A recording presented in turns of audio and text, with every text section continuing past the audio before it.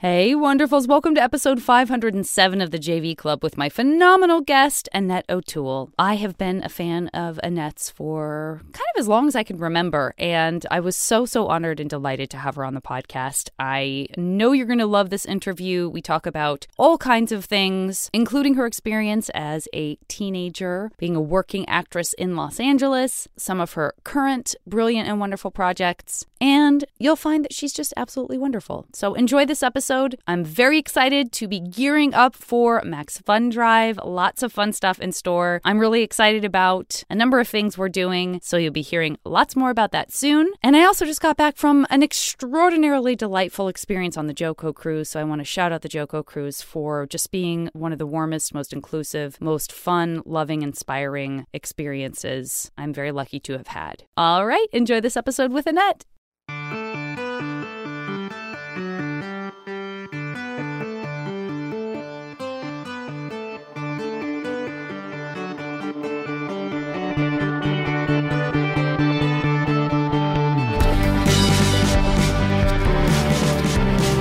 I was so honored to, it was one of those kind of serendipitous things where your publicist, who at one point was my publicist, reached out to me to say that they were representing you. And it was right around the same time that we had just confirmed you and your husband for our festival, for the festival that I had in lieu of a child. I gave birth to a 22-year-old festival with two of my partners, and you had just confirmed doing a show with Dana Gould and me and a bunch of other wonderful folks. It was a live stage reading of I Married a Monster from Outer Space, and you read the lead female role and were so frickin' funny, and your husband, Michael McKean, was wonderful and funny, and it was just a little slice of heaven for me because I've been a fan of yours for so long, so that really meant a lot. And the two of you sang for our Mighty Wind reunion. You sang your Oscar-nominated song and another song. And that was also just delicious. It was a really wonderful weekend for us. I'd been there for, I don't know how many years ago we had done celebrity autobiography at Sketchfest. That's right. Which is so funny. And this came out of the blue, and we were free for it. And we just thought it would be really fun. And it was fantastic. It was not just the festival, which is incredible. I had no idea that it was your child. It's a very beautiful child you have. Oh, thank you. Because I would never have thought you could do anything 22 years ago except, go to middle school. Well, I love you, and you're so wrong. But the weekend was really incredible. It was great seeing all those people from A Mighty Wind, because even though I'm peripherally a part of that movie, having written some of the songs, I'm not in that group. I'm just kind of always around those people, and they're just wonderful. And we stayed at the same hotel as Catherine and her husband, Bo, and Eugene. And it was really nice for us to get away. Michael and I, we haven't really gone any place it was like a vacation. It was a little bit of a working vacation, but mostly it was just us kind of being together in this lovely hotel room with this beautiful view of San Francisco, a city that we love so much. So thank you for this wonderful opportunity. And then to be on stage and get to sing and then get to be a part of Dana's wonderful reading. We had a ball. It was really fun.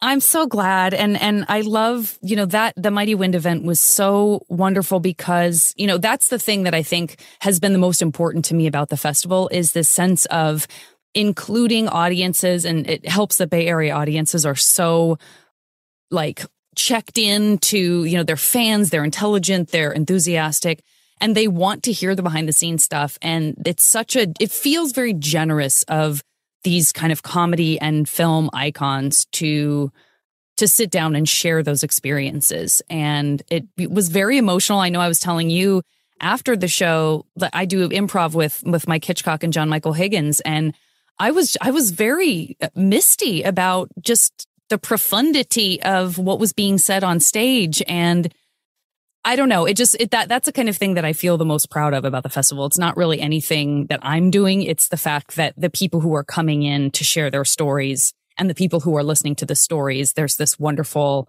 feeling like you feel in theater where everybody's sharing something that's ephemeral, and it was beautiful. And you singing was such a big part of that. And it was just wonderful. And it feels really good to bring that to that city. And I suddenly realized too that you were on Nash Bridges for a number of years. And that was when I was in college. Someone talked me into being an extra on Nash Bridges. And it was the first time I'd ever been on like a real, TV set and, went to Treasure Island and was, on John's, like there was the girl who played his daughter in the show had a party. And so that was my first real experience going like, oh my God, it looks like a city. There's a giant photograph around this set and I'm in an airplane hangar. And it was very cool. But when you're young, and I'd love to hear about your experiences too. You obviously started acting at a very young age. And I know, your family moved from Houston. We'll talk about all that. But the first experience of doing something like that when you're a young person, I think I felt this sense of awe, but I also, as a young person, felt like I was supposed to act like I'd done it a million times. This, dichotomy of being like, oh my God, this is fine. No, this is cool. Whatever. This is just like, we're making a show, whatever. This is amazing. Cheech just gave me a piece of pizza. So I have very fond memories of, sort of the experience of being background. And, and I try to carry that with me when I work on shows now with background where I'm like, you're a person. I hope this is fun and exciting for you. And it doesn't feel like a grind. And you know what I mean? Absolutely. I know what you mean. I never did extra work, but both of my daughters have. My older daughter especially has done a lot of extra work. And she was on that show that Al Pacino does for, I can't remember the one where he's like a Nazi hunter or something. Yeah, on Amazon. Yeah. Yeah. I'm sorry, I can't remember the name of it. I think it might be Hunters. Is it Hunters? Yeah, maybe. Ooh. Anyway, she said it was fantastic. She sat right behind him in the shot. And she said it was like this great acting lesson she was having all day long. And she said, oh, nice. Because they were kind of prepared, like, don't talk to him. Don't look him in the eye. She said he wasn't like that at all. She doesn't know why they would prepare people that way. But she's really enjoyed it. And she's a writer as well. So she gets a lot of work done when she's not, she takes her laptop and does a lot of work when she's not being called onto the set. But mostly she's just sitting there. Yeah. So Nash Bridges was really fun. I was living in Oregon at the time, so it was a nice commute for me. Sure. Yeah, and it was a wonderful time. It's a good city. It's a good city. It really is. Yeah. If you can make it work to be there, and I'm hoping that the pandemic was horrible, but I'm also hoping, I think it pushed out a lot of people who sort of were there because they have a ton of money and are young and in tech, and when things got a little rough there, they were like, goodbye. And I'm hoping that means that the people who are really passionate about living in that city, because it is such a special, complicated place, have the opportunity to move back and be artists and, eke out a living maybe in ways that it just became impossible to do in that town. So my fingers are crossed. Yeah. Yeah. So as I mentioned before, you were born in Houston, but your family moved to LA when you were like 12, 13, something like that? 13, and it wasn't my family. I'm an only child. Me too. Are you really? Uh-huh. It's a funny thing to be an only child. It's kind of wonderful, but it's also this, I've lived with this kind of feeling of loss that I never had a sibling. Yeah. And I still do. That's why I was determined to have 2 children at least, because I didn't want my older daughter to not have a sibling. Yeah. And my mom, I had a cousin who wanted to go to art school, wanted to go to Art Center College of Design. And she was 18. And I grew up in a dancing school in Houston. My mother and her sister owned a very, very prominent dancing school. And it was a real old time, tap, ballet, jazz, acrobatic, personality singing, it was called. That's amazing. What does that mean? So just sort of means like a lot of Shirley Temple songs. They have a lot of hand gestures, and they would do these big shows and everything. And so, and I'd done TV in Houston, local television and local shows. And so I'd been doing this for a very long time. And the consensus was that I was just the supremely talented kid and needed to have this career in Los Angeles. Yeah.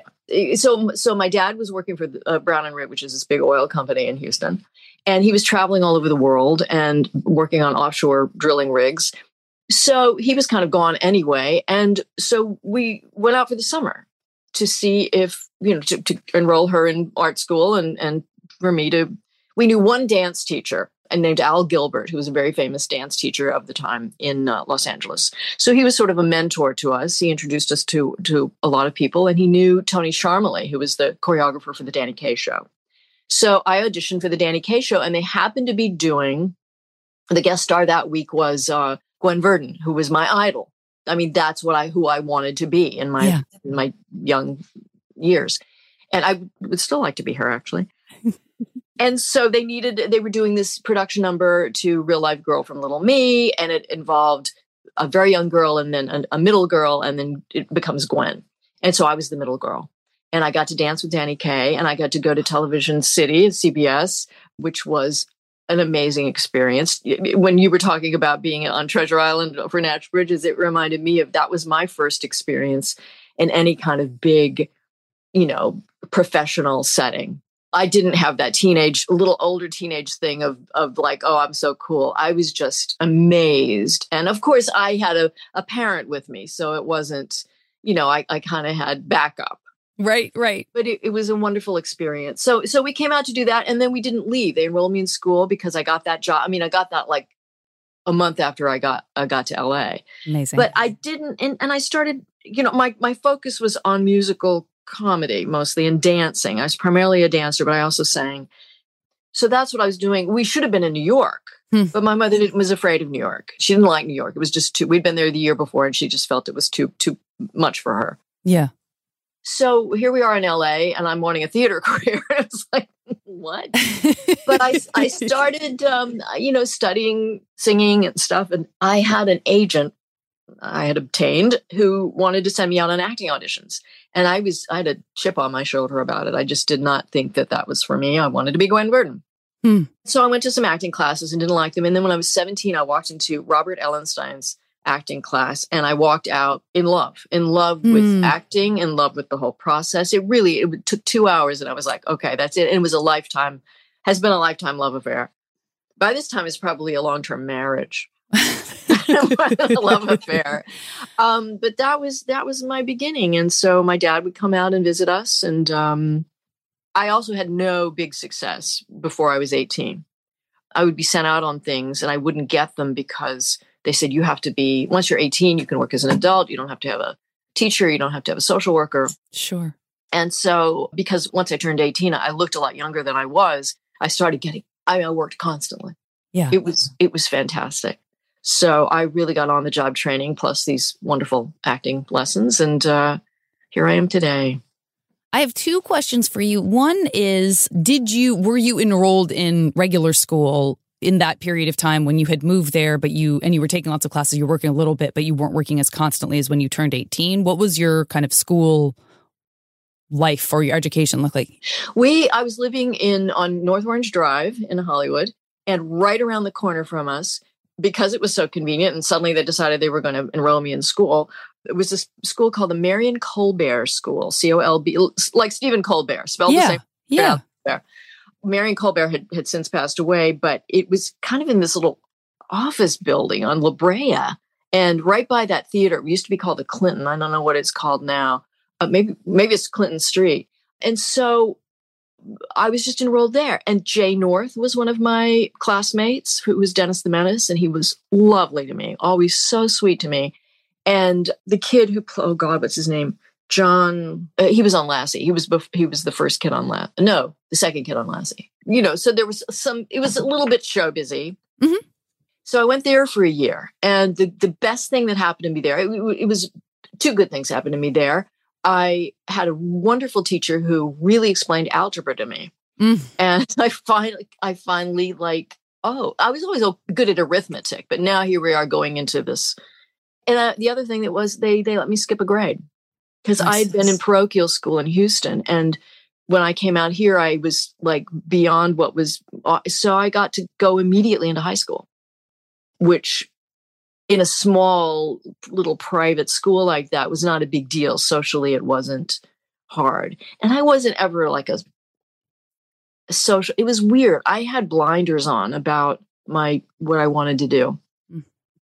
I did myself, and then I was encouraged in it by my family, which may be the opposite of what a lot of people who go on to become artists and actors and whatever experience from their families.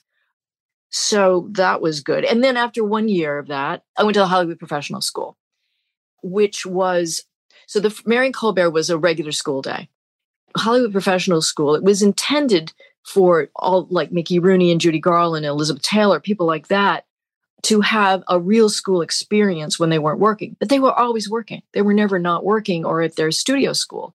So it was set up for that. But by the time I went there in 1966, it was a lot of professional ice skaters, a lot of immigration students, and kind of misfits.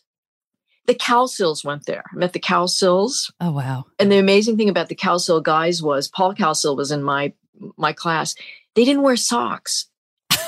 They wore loafers and no socks. And oh my God, I've never seen such a thing before. I was shocked. I'll never forget their ankles. Like, oh my God. And I've since become friendly with Susan, who was not much younger, but enough younger that I didn't ever run into her. And she's great. She lives in New Orleans, and she's just so cool and has a band and just an incredible person. So the day was you would have classes it was designed so that you would have classes in the morning, school classes, and then it used to be that they would have on the job, people there to study voice and dance and music and all these different things. That didn't exist anymore when I went there. Your day ended like at 12:31. So you had no breaks. You had no, lunch break. You didn't have snack breaks. You didn't have anything. You went from class to class to class. It was pretty intense. Yeah. And so the idea was that in the evening or the afternoons, you were supposed to go to private lessons like that. And I think I was probably the only one who did that. I had voice lessons and could continue to have dance lessons because at that point I wanted to be a dancer.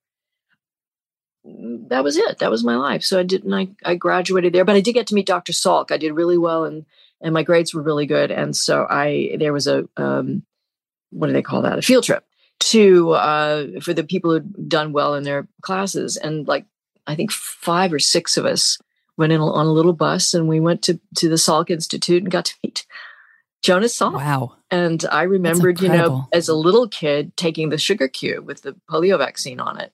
So to meet him was a huge thing to me. You meet the man who saved my life and the life of pretty much every kid in America or in the world. Yeah. That's amazing. That's so wonderful. The Hollywood Professional School, as you describe it, is really interesting. Like, that's a documentary I would be interested in seeing. Like, that era of just the interesting mix of people who ended up there is so interesting. Because, when you said being on North Orange, that's also fairly close to Hollywood High. So I didn't know if you were going to go in the direction of like Hollywood High, which is the sort of public school that a lot of actors and actors' kids went to as well. And I'm so interested. The other thing I was going to ask you too is when you found your sort of meant to be acting class, what was it about those 2 hours when you dipped into that and kind of went, oh, this makes sense to me, or this feels like the right approach to acting? Like, do you remember what it was that was so different from the other experiences? I think it was the teacher himself. Robert Ellenstein was a wonderful character actor and director. He was in North by Northwest. He's one of the guys who kidnaps Cary Grant. He's the one without the hat. Yeah. Or the one with the hat. Anyway, I can't remember. But I don't know why, because I see that movie constantly. I love that movie.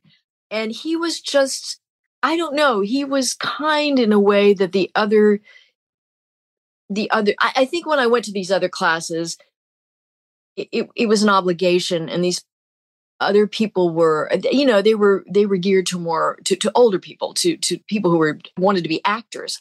I didn't want to be an actor. I wanted to be a singer and a dancer. And so when I walked in there, I don't know, I don't know what they were working on, but I just loved the atmosphere. It was on Pico Boulevard, and my mother drove me there, of course, because I didn't drive. I was 16 and I didn't like to drive, and it was at night, and I didn't want to drive at night. I was kind of the opposite of a lot of people. I was always very I wasn't timid. There were things I liked and didn't like, and I didn't like to drive at night. I still don't. Now it's because I can't see well. but I don't know. I walked in and I just felt it was a warm atmosphere. There was another acting class. They were kind of partners. He was partnered with another actor named Lou. I can't remember his last name. Well, it may come to me. And so he had the back room, and I just liked the people there. They were very welcoming, and they were interested in me, and they didn't treat me like an adult necessarily, but they treated me kindly. And I felt, I don't know, whatever they were doing, I liked the exercises. They didn't seem creepy. Because some of them would feel like, I don't want to reveal that. I'm a teenager and I don't feel like doing that. But I don't know. It was just that. And it occurred to me while I was there, something that had not occurred to me before, that acting is a profession that can go on as long as you're healthy enough to do it and want to do it. And dancing is not. Dancing is a very short career. Dancing itself. Yes. You can become a teacher or a choreographer or work in a ballet company or whatever, but your knees will only last so long. And it's so hard on your body. Oh, yeah. And most people who do that job don't ever become stars. They're behind people constantly. Yeah. And I had done enough of that because I'd be cast in things where I was in the chorus, and it's a thankless job.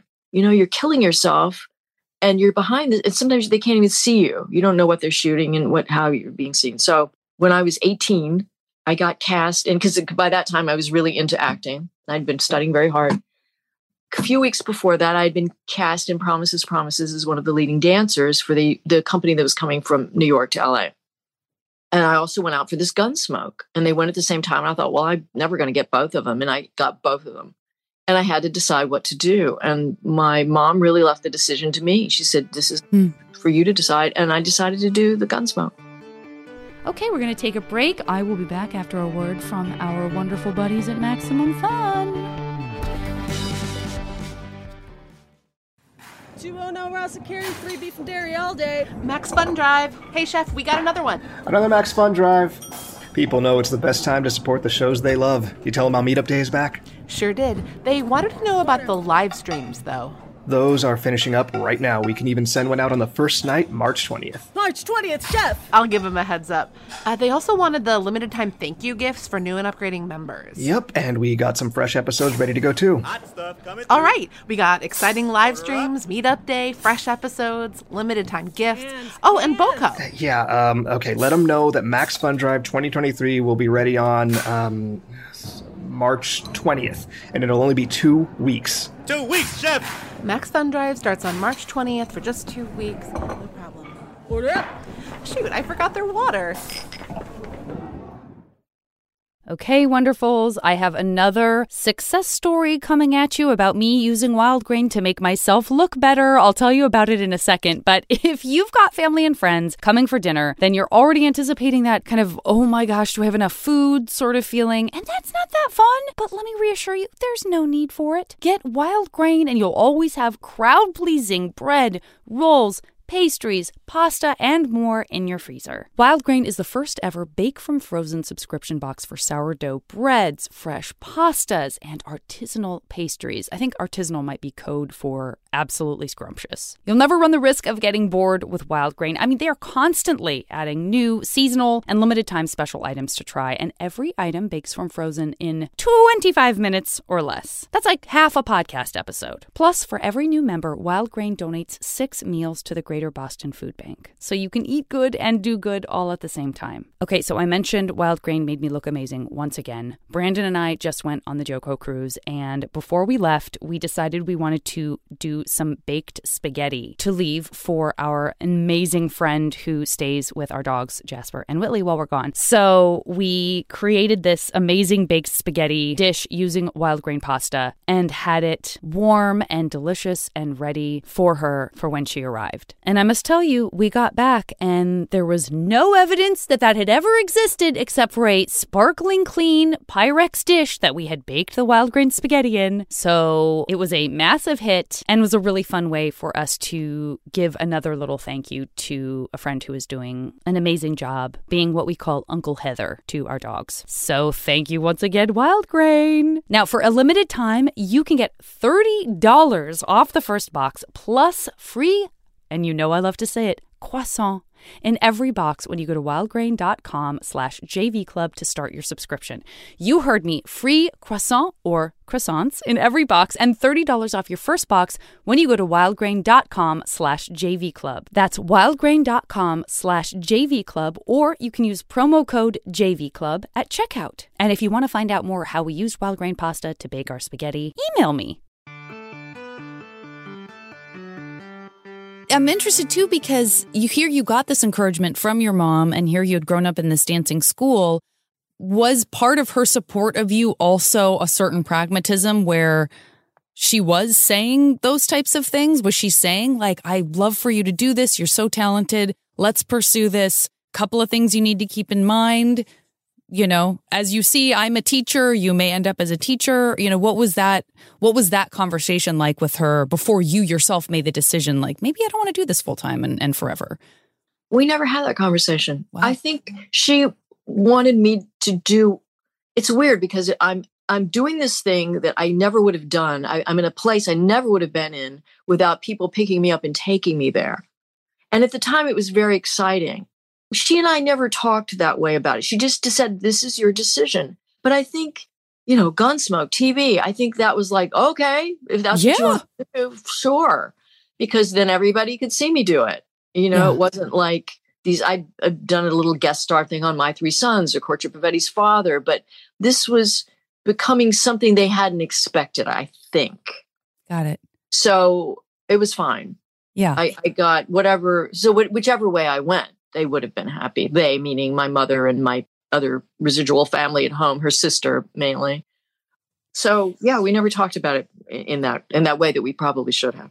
Well, it makes sense in a way because, you know, we hear stories about people, especially actors, but just friends of mine who have been in the business doing other things, writing or directing, who have kids, whose kids express an interest in being a part of the business. And there's sort of I would say that it leans heavily towards the side of discouragement rather than encouragement for those who are in the business. And maybe part of it is, you know, she didn't want to, like, she wanted to be pragmatic, but at the same time, what's the point of being pragmatic with a young person who has this passion? Mm-hmm. Why would you snuff it? Like, I wonder for her if it was a balance of trying to figure out how to do it proactively, how to be practical about it, how to get you in the right place. And it wasn't about, you know, but I should manage her expectations because then that might make you go, oh, well, I don't want to see where this goes. It sounds like it can't go anywhere. I don't want to see where it goes. So it feels like I like that she was like, let's not talk about. I mean, to me, it makes sense in a way that she would be like, we're not going to get into whether and how, when your body's going to give out, when your knees are going to go. Yeah. Like, this is not the time for that. This is the time for Annette to follow her passion, and we'll deal with that if that happens later. She'll be fine, you know? Yeah. I think so. I don't know if she ever put that much clear thought into it as you just did. I wish she had. But yeah, it was probably just like they were just okay with it, you know. They were just glad I was taking two things and people were wanting me for a Gunsmoke episode. Yeah. What was, you were talking about maybe not having those same strong desires to, you know, and I was the same way. I was sort of uneasy about driving. I had friends who drove. My parents didn't have an extra car. They both drove stick shifts. I hated driving a stick. So there was a lot of kind of like, yeah, these rites of passage, maybe those can wait because I'm a little uneasy about those, and these other things maybe I'll pursue a little bit more. How does dating fit into this sort of professional yet academic life that you're kind of going back and forth between? It didn't. There were a couple at the Marion Colbert School. There was a couple of guys who were interested in you know, calling me up. At that point, it was like I was so not interested. It's like, why? I'm doing what I want to do. It was really about doing what I wanted to do. It was weird. I just didn't think about it. It was like an annoying thing that they were wanting to call. Why? I was just going in class together. Doesn't mean I want to talk to you on the phone after class. But when I was 17, I'd gotten into UCLA, but I didn't want to go because I realized once I got there, and I got all these really good grades and everything, that they weren't going to let me do any plays. that for the first 2 years I was going to have to do just academics. This was Got the it. poly then. I don't know whether it was why, and I didn't want to go anywhere else because I wanted to work. By this time I was like, yeah, I can work now. So I got into a production of West Side Story at the Inner City Cultural Center, which was in downtown LA, and it was directed by Lonnie Chapman, who's this wonderful actor great guy, and he was so lovely. And they needed they had a lot of older people playing these Jets and Sharks, and I was the only person of the right age to be there. I mean, to really be in the show. Yeah, not the only person, but I mean, I was the youngest one. So I got cast as Baby John's girlfriend, Clarice, and I was a Jet, and I understudied Rosalia, who is I'm the least looking Puerto Rican person maybe ever. And I thought, I'll never go on. Well, of course I did. But I was in the ballet, ballet. And so I had to play both parts. And you would do a 10 o'clock performance in the morning for the kids who would come in from all over the LA school district. They'd bring them in. So these poor kids had no idea who I was. What gang is she in? So while I was in this show, I met the two people who would be my first two boyfriends. And it was like a whole world opened up. And I think it was because I was in a very intense show that's about something very important, and love and fighting and infighting and kids coming to their, maturity and how they deal with it. And it's all very violent. So yeah, I just fell head over heels for this guy, and who was playing Baby John, my cohort. Yeah. And also I made really interesting friends with Tony Geary, who went on to be on Young and the Restless. And he was kind of a boyfriend for a while. Anyway, that was really interesting. So that was like the beginning of my dating life. It came out of work. And I think it came out of not them so much as the people they were playing in the show. In a weird, I've never, ever even been on a date with someone who wasn't an actor or a director or a writer or a musician. I've never been like a real person. It's never interested me, because I'm fascinated by people who are with someone who's not in it at all, who are with a doctor or a lawyer or something. It's like, what do you talk about? And that's what they love about it, I'm sure, is that they don't have to talk about it. But for me, it's like, if I can't relate on that level, it's so ingrained in me, what I do with who I am, that I don't know how I would. I did go on one date with somebody at my first acting class, set me up with this guy. I do think he was a writer or something, but he just seemed like a normal person. It's like, please go away. I don't want to talk to you. It was awful.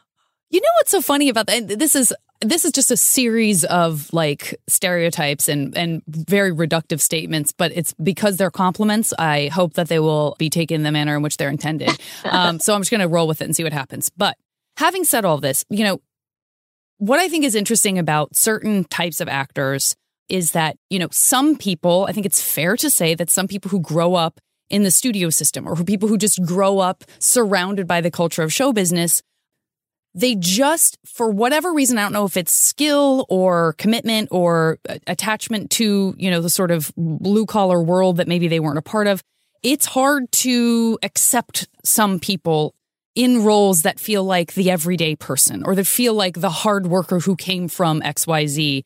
And if you had said, if I didn't know any of this and you said, well, it's very funny, Janet, I was actually a molecular biologist until I was 35. And then I just decided to pursue acting, and it just kind of fell into place for me. Of course, I know you from too many things pre that. But if you just dropped me in from another planet and I didn't know any of that, and I had just seen performances from you from 35 on, for example, you can play, sort of ethereal superstar type disconnected from reality people, but you also have been cast frequently as very relatable, in some cases small town, just extremely believable human beings who are existing far, far outside the experience of being an artist per se. And I think that's wonderful. I mean that as a compliment to say that you're completely and totally connected to humanity outside of filmmaking and television making in a way that people obviously immediately pick up on and go, yes, I believe this person. And I really do mean that as a compliment. Does that make sense to you? It's a huge And have you been compliment. told that before? I'm sure you have been. Yeah, and it's kind of surprising to me because I never did any. I never had a regular job. I never had to work as a waitress. I started supporting myself when I was a teenager. Yeah. Because I got on the soap opera with actually Tony Geary recommended me. He was on this show called Bright Promise. It was a half-hour soap opera. And so I played his girlfriend, Gypsy. And for 3 months, I made enough money. I said, I'll never buy a car unless, by this time I was driving at night. Yeah. I'll never buy a car. I won't buy a car until I can pay for it myself. And so I was able to get my Ford Maverick, which I later sold to Jeff Goldblum. Amazing. So yeah, but thank you. That's a very lovely thing to say, and I hope it's true. And I'm very glad that I have been able to play a lot of different things, and it's really fun. And I think and I certainly know a lot of people who aren't by now in my adult life. And I respect those people so much. And it's just that I wouldn't want to date them or marry them. I had another interesting experience for the first time in Robert Ellenstein's class that I should probably tell you. We were doing an acting exercise and we were having to walk in a circle, and I can't remember what we were doing, but we were walking in a circle. There's an actor named Daryl Larson, and I just love Daryl. I've known him since then. He was like a year older than I was. And so I was following him in the circle, and this girl behind me said, "Nice ass." And I said, "Yes, I guess he does, doesn't he?" And she said, "No, you." I said, Oh. I had no, I kind of knew that there was this other thing out there that I had not experienced. And I was very, very flattered and flustered. And I never did a scene with her. It would have been interesting if I had. Yeah. Also very ballsy of her. Please pardon the expression. That was a very poor choice of using expression. But that's that. I mean, for that era, even now, like there are so many places where you just would be terrified of, sort of dropping a little bit of a sassy compliment to someone of the same sex. Like that's very bold. But yeah, I was just, everything people said to me like that, it was just this whole new world opening up. It's just, because I was so delayed and all that. It had not occurred to me. And then suddenly it just did. And everything, like I went to this party with the West Side Story group and they were smoking marijuana, and it was like, oh my God, whoa. It's like, I was just, wow. I loved it. And then I kind of started this, this was all kept from my mom. It was a very secret world I was entering. Was there ever a period of time in which you did kind of have, because you have described these eras in your life of being very driven and not in like a, you said blinders, but I think part of the reason that you play so well doing all these different types of characters is that maybe what it boils down to is like you're a hard worker, and you're a hard worker whether you're waitressing or, dancing or playing a lead on something. Like you're there to work with a team as a hard worker. And that does kind of transcend status or, whatever like experience or lack thereof we've had doing different things and acting. And that's sort of the idea of great acting is like, you're showing up, you're being a hard worker. Was there ever a time where you sort of pulled back on that, where you had a sort of like, I don't want to say like a crisis or ennui or anything like that, but was there ever a time in your life where you were like, oh, this is a little bit of a drag, or, maybe I just like, I'm not feeling it. I feel more listless than I feel connected to the craft. Like, did you go through times like that, or have you just kind of always had that connection? I've always had it, and I've never lost it. In fact, it's stronger now. The only time in my life that it was very difficult was when I was married to my first husband. He did not want to live in Los Angeles. He had been and still is connected to the Oregon Shakespeare Festival in Ashland, Oregon. So I just decided, well, I guess I will go live there and I'll just commute. And at the time, it seemed like it was going to be real doable. It was very difficult, but I continued to do it. I just said, well, okay, I'm here. And I was flying in for meetings. It was so hard because there was no direct flight then from Medford, Oregon I would be stopping in San Francisco. And as you know, a lot of times you're fogged in. So it was really hard. And then I had, 2 young children, and it was like, oh my God. So I just decided at that point, well, I'm just going to take what's offered to me. I'm not going to put myself through coming down and auditioning and meeting and all this stuff. So I started doing a lot of it. I'm really glad for it because I continued to work, but I wasn't being considered anymore for like big leading roles in movies. I really took myself out of that at the time when I should have been here. But because I'm so driven, I'm glad I did it because it made me focus on, I really wanted to have a family.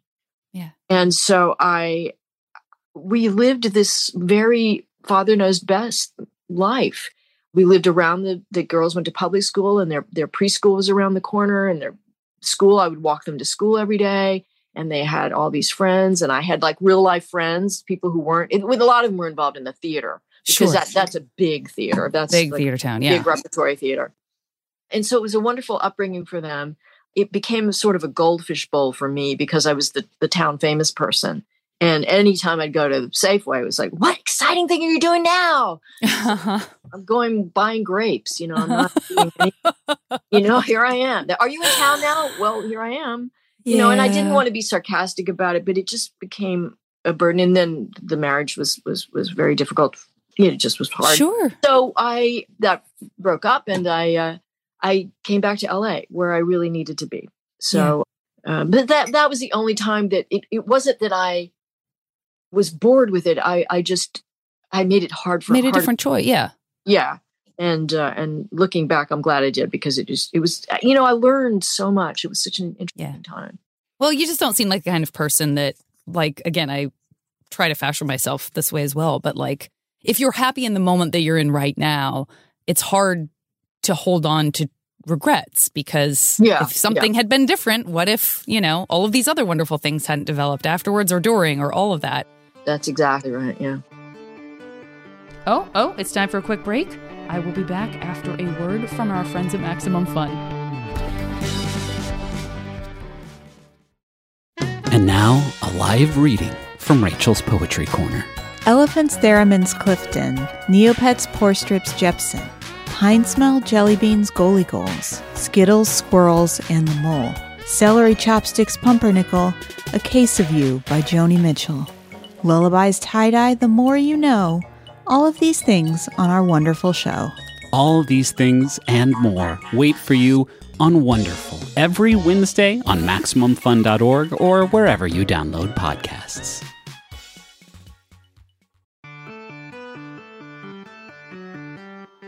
Okay, well, I want to do this MASH game with you. Okay, good. I would like to start with a category that will be you get to play a musical theater role. We are suspending time, age, gender, all of that.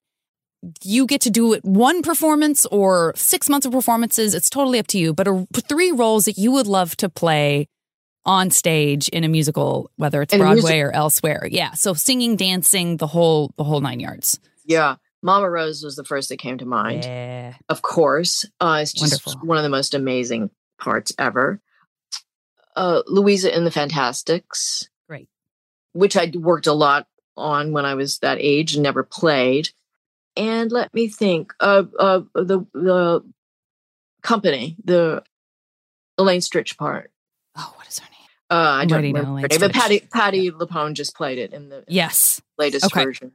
Yes, indeed. Okay. He gets to sing The Ladies Who Lunch. Yes. Okay. Love it. All right. The next category is going to be 3 musicians. Now, it could be composer, singer, songwriter. Could be a whole band, living or dead, that in this kind of magical world we're creating, you get to collaborate on something with. So maybe you write a song together. You get to, Wow. 3. There's so many. Richard Thompson is the first. Richard Thompson? Wonderful. And Paul McCartney, Elvis Costello. Those are the first 3 that come to mind. Oh, wonderful. I love this game. Oh, my God. I'm telling you, it just makes you think of all the things you love. Okay, next one this is sort of a one I like to plug in each time because I love to hear people's answers. In this alternate reality we're creating, nothing that you eat is bad for you. So, and it's not bad for the environment either. So this is an opportunity for a vegan to eat a cheeseburger knowing it's not a real cow. No one's getting hurt. It's an opportunity to eat an entire giant jumbo bag of M&Ms without feeling sick from the sugar rush and not getting fat. It's an opportunity for you to have the perfect, beautiful Thai soup that you only had once in another country and you've never really been able to regain that flavor. So this is a wish fulfillment of like, you can have it at the snap of your fingers whenever you want. It's not the only thing you're eating, but there's zero ramifications to yourself or anyone else. 3 foods. 3 foods. It's crazy, but salmon with brown rice and broccoli rabe. That's like the whole, those are 3 things. But that is a meal. That's one meal. Yes. Enchiladas from Felix's Mexican restaurant in Houston, Texas, which I don't believe exists anymore. The cheese enchiladas. Yeah. Yes. And the bag of M&Ms. M&Ms are my favorite candy. And I have done that. Not at one sitting, but I've almost eaten a whole pound of M&Ms at once. Yeah. That's M&Ms and then C's candy is also a big risk for me. Oh my God. Pecan buds. Yeah. Oh, so good. Okay. All right. Next one. And this is the one I always feel really guilty about, especially when I just absolutely adore someone's partner. But this is a world in which perhaps, Michael McKean is just, you're never going to meet, or, he's I don't know what's happening with him. But this can be a character from literature. It can be an actor from a bygone era who's not with us anymore. It could be just a character in a movie that, the actor happened to play. 3 romantic partners that we're going to plug into this alternate reality. Oh my God, there's so many. It's funny because when you asked me about the musicians, those 3 are kind of that for me too. But Understood. Besides that, Cary Grant. Oh my God. Yeah. Spencer Tracy. Notice these are actors. And let me think. Well, since I said Paul, I'll have to say John Lennon. Wonderful. Great. Okay. Next category is 3. Now, this is going to be tough because of everything we talked about. 3 alternate universe careers. Now, I'm going to say this. I'm not saying that you have to give up everything you're doing now, but it could be like, but on the side, you have a little cafe that you don't necessarily have to stress about, but you have a part in that. Or you open a school that someone else is teaching at, but you've helped found it. Or, a clinic or a flower shop, something like that. So 3 other things that you're not doing now that it might be fun to sort of dip a toe in, even if it didn't pull away from the things you love. I'd love to be a librarian. Love it. I would love to be a knitwear designer or knit shop owner. And I really love to cook. So I just like to work in a restaurant in some capacity. I'd be a sous chef, maybe. Wonderful. Okay, next category. 3 things you love that already exist in this world that we're going to let you take credit for. So you can say, oh, you thought John wrote the Ballad of John and Yoko. That's so adorable. I actually wrote that. Oh, you thought Rodin's The Thinker was him? That's very sweet, but it was actually me. So these are 3 things that you love that have been created that, with a little wink and a smile, you get to take credit for in this reality. I wrote The Grapes of Wrath. Wonderful. I wrote Rhapsody in Blue. Oh, wonderful. And I wrote Yesterday. Oh, yes. Okay. All right. Second to last question. 3 places in the world that you would love to have a vacation home. And that could still be a bustling city. It doesn't have to mean like vacation sitting on a beach, but it can. And we can sort of teleport you there. So wherever it is in the world, know that we don't have to worry about a long flight. Okay. This is a total fantasy because I've never been there. Iceland. I really want to go to Iceland, mostly because they have fantastic yarn and gorgeous scenery, and everybody speaks really beautiful English. The first thing I expected you to say was not yarn, and that makes me so happy. I love that. Yeah. I got to go to Iceland. I feel the same. Well, Ireland, because that's where my roots are, and having watched Banshees of Inisherin, recently, it's like, oh my God, please take me there. But nobody hurt their hands. Yes. And one more. New York City is maybe where I live in my soul constantly. Wonderful.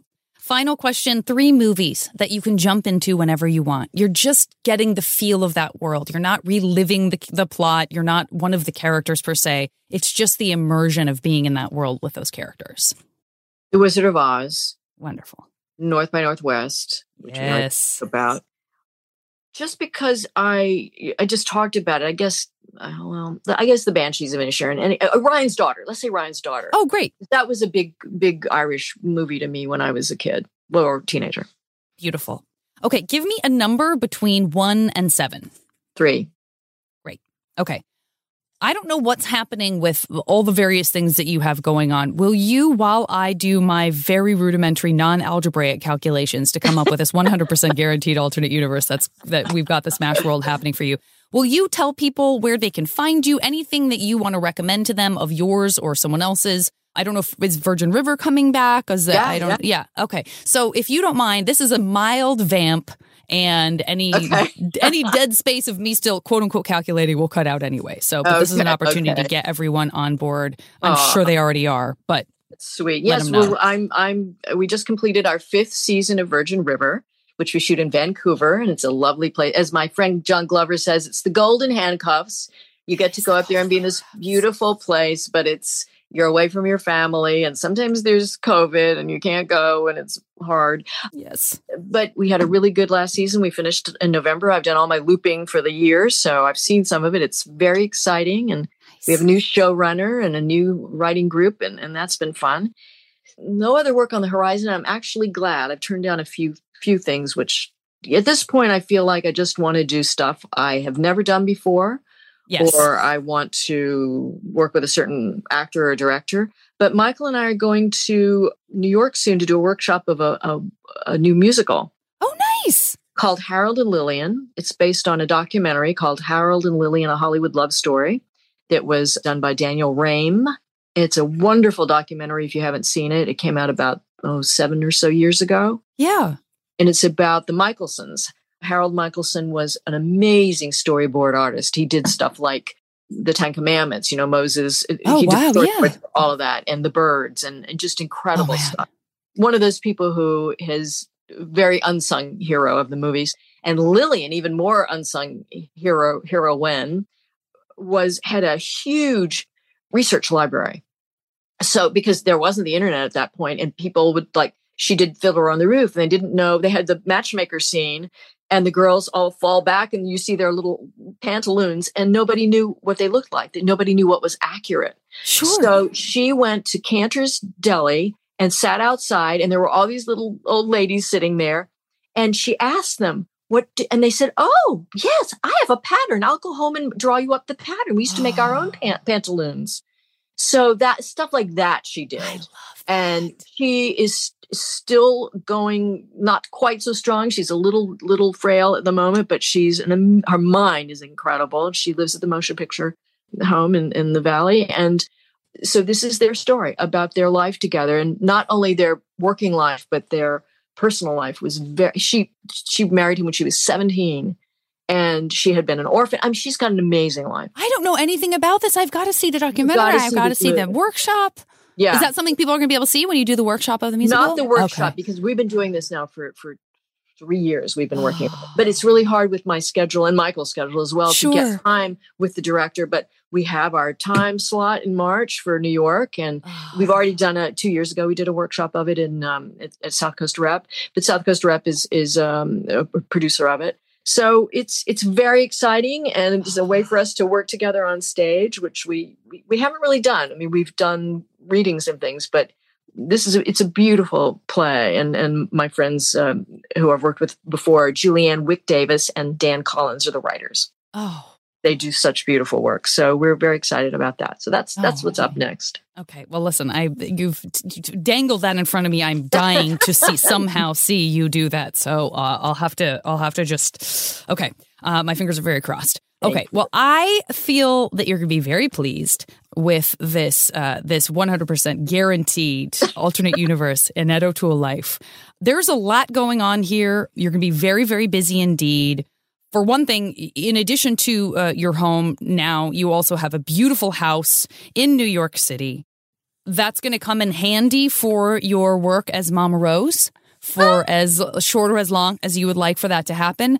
That is certainly afoot. I don't know how you're also squeezing in being a sous chef, but that is also happening. So again, very busy. Get some sleep. Want to make sure that's happening. Maybe sometimes you just need to check out and dive into Ryan's Daughter and just be in the Ireland of it all when you want a little respite. That is also available as an option to you. Now, here's the thing. This collaboration that you're doing with Elvis Costello, I'm very, very excited about it. I'm a little nervous that your actual romantic partner, John Lennon, might be a little jealous because Elvis is a dreamboat. So you guys are going to work that out amongst yourselves. Already, it's a little kind of, like, whew, he's very proud of you. But the fact that you wrote Yesterday, I mean, that is a very beloved song that you did not steal away from John. So it's not like he can, but he's impressed. He's impressed that you wrote Yesterday. Well, my other boyfriend, Paul, really wrote it. So and your other, of course, be fine. Of course, Paul, of course. You also have the ability to, and you're going to need the calories, quite frankly. Zero ramifications regardless, but you're going to be eating those bags of M&Ms just to keep going because you have so much happening. It's all happening. This is the result of your MASH game. Annette, this has been such a joy and a pleasure for me, and a continuation of just like the honor of getting to work with you on something for a minute up at Sketchfest. You're wonderful. You're wonderful. Thank I'm such you. a fan. Was so much fun. I loved the game and I loved talking to you. It was really, really a lovely experience. Thank you so much. Oh. And thanks everybody for listening to the podcast. I will talk to you next week. And boy, we are just going to keep trying to drag you up to the festival because now I have all of these positive associations. So we'll find more stuff for you to do. Maybe some more singing. Absolutely. Wonderful. The show is recorded by me and edited by Julian Burrell. And as always, the JV Club theme song is Back Before We Were Brittle by the amazing Say Hi. Hey, remember when we could save kittens from trees? MaximumFun.org. Comedy and culture. Artist owned. Audience supported.